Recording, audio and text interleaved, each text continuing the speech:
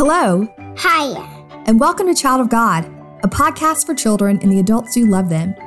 Each episode shares a story about God's people and the ways we are a part of God's family. My name is Elizabeth Link, and you are a beloved child of God. If you are anything like my little girl, you don't want to miss out on a thing. Eleanor is 2 years old and still loves a good nap every afternoon. But somehow, she got the idea that everyone naps when she naps. Right now, because her preschool is closed, Eleanor's daddy and I get to put her down for a nap every day. Whenever I'm rocking and singing to her before nap time, she says, "Mommy nap too." Now, sometimes I nap when she naps, but most of the time I go back to work while she sleeps. I know it's so important for her growing body to get rest each afternoon, so I don't correct her. The reason she's able to go to sleep so soundly is because she thinks we're doing the same thing, and she's not missing out on anything fun. Even as a grown-up, I hate to miss out on something, especially something that might be special. Thomas was one of Jesus' disciples, and after Jesus died, Thomas was so sad like all of Jesus' friends. But on that first Easter night, the risen and alive Jesus appeared to some of those friends, and they were overjoyed. They had thought Jesus was in the tomb, but when they saw him, they knew the truth that God had made Jesus alive again. Now, Thomas was not with these other friends that first Easter night.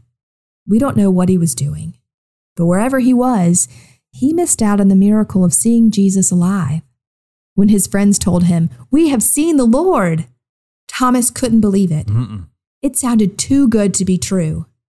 He'd missed out on seeing Jesus for himself, and so he said, "Unless I see Jesus, really Jesus, with the mark of the nails in his hands, and I can touch the mark of the nails and the wound in his side for myself, I can't believe. I won't believe it's true." You know, I feel for Thomas, child of God. It's hard to believe something you haven't seen for yourself, but we know that believing what you haven't seen is what it means to have faith.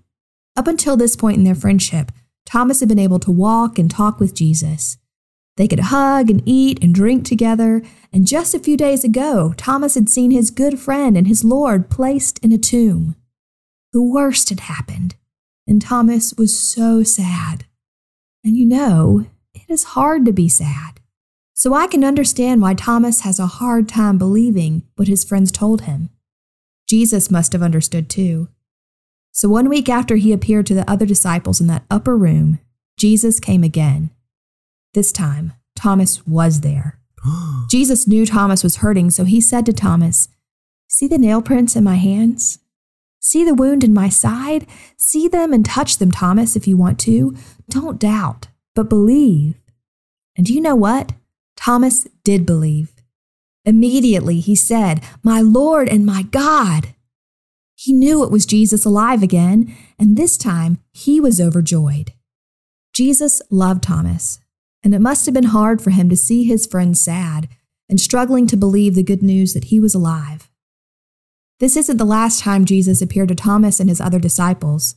The Bible tells us that he spent the next weeks with them, sharing his love and teaching them more about the job he had for them when he was gone. You can read all about Thomas and Jesus in John 20. The Gospel of John tells us that Jesus did many things in these weeks after Easter. And when the time was right, Jesus went to heaven and gave his disciples the job of sharing his good news with the whole world. This story happened a long, long time ago.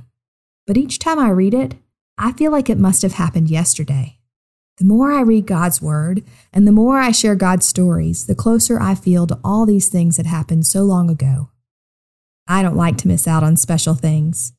And sometimes I wish that Jesus would show up and make all of my fears and sadness go away. But as disciples of Jesus today, we don't get to walk and talk and eat and travel with Jesus like his disciples did way back then.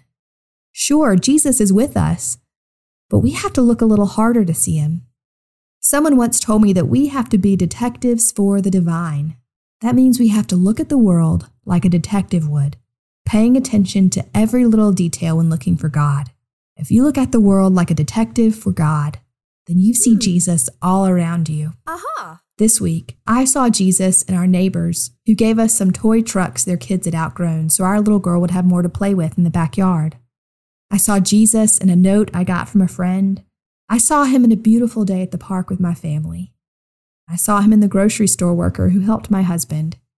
I see him in all the boys and girls I know are listening to this podcast right now, opening their hearts to hear more and learn more about Jesus.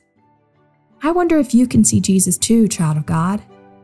Think and look like a detective for the divine. Where do you see Jesus at work today? He is with you. I believe it. I hope you believe it too. May God hold you close and give you peace. I'll talk to you soon, child of God. Goodbye.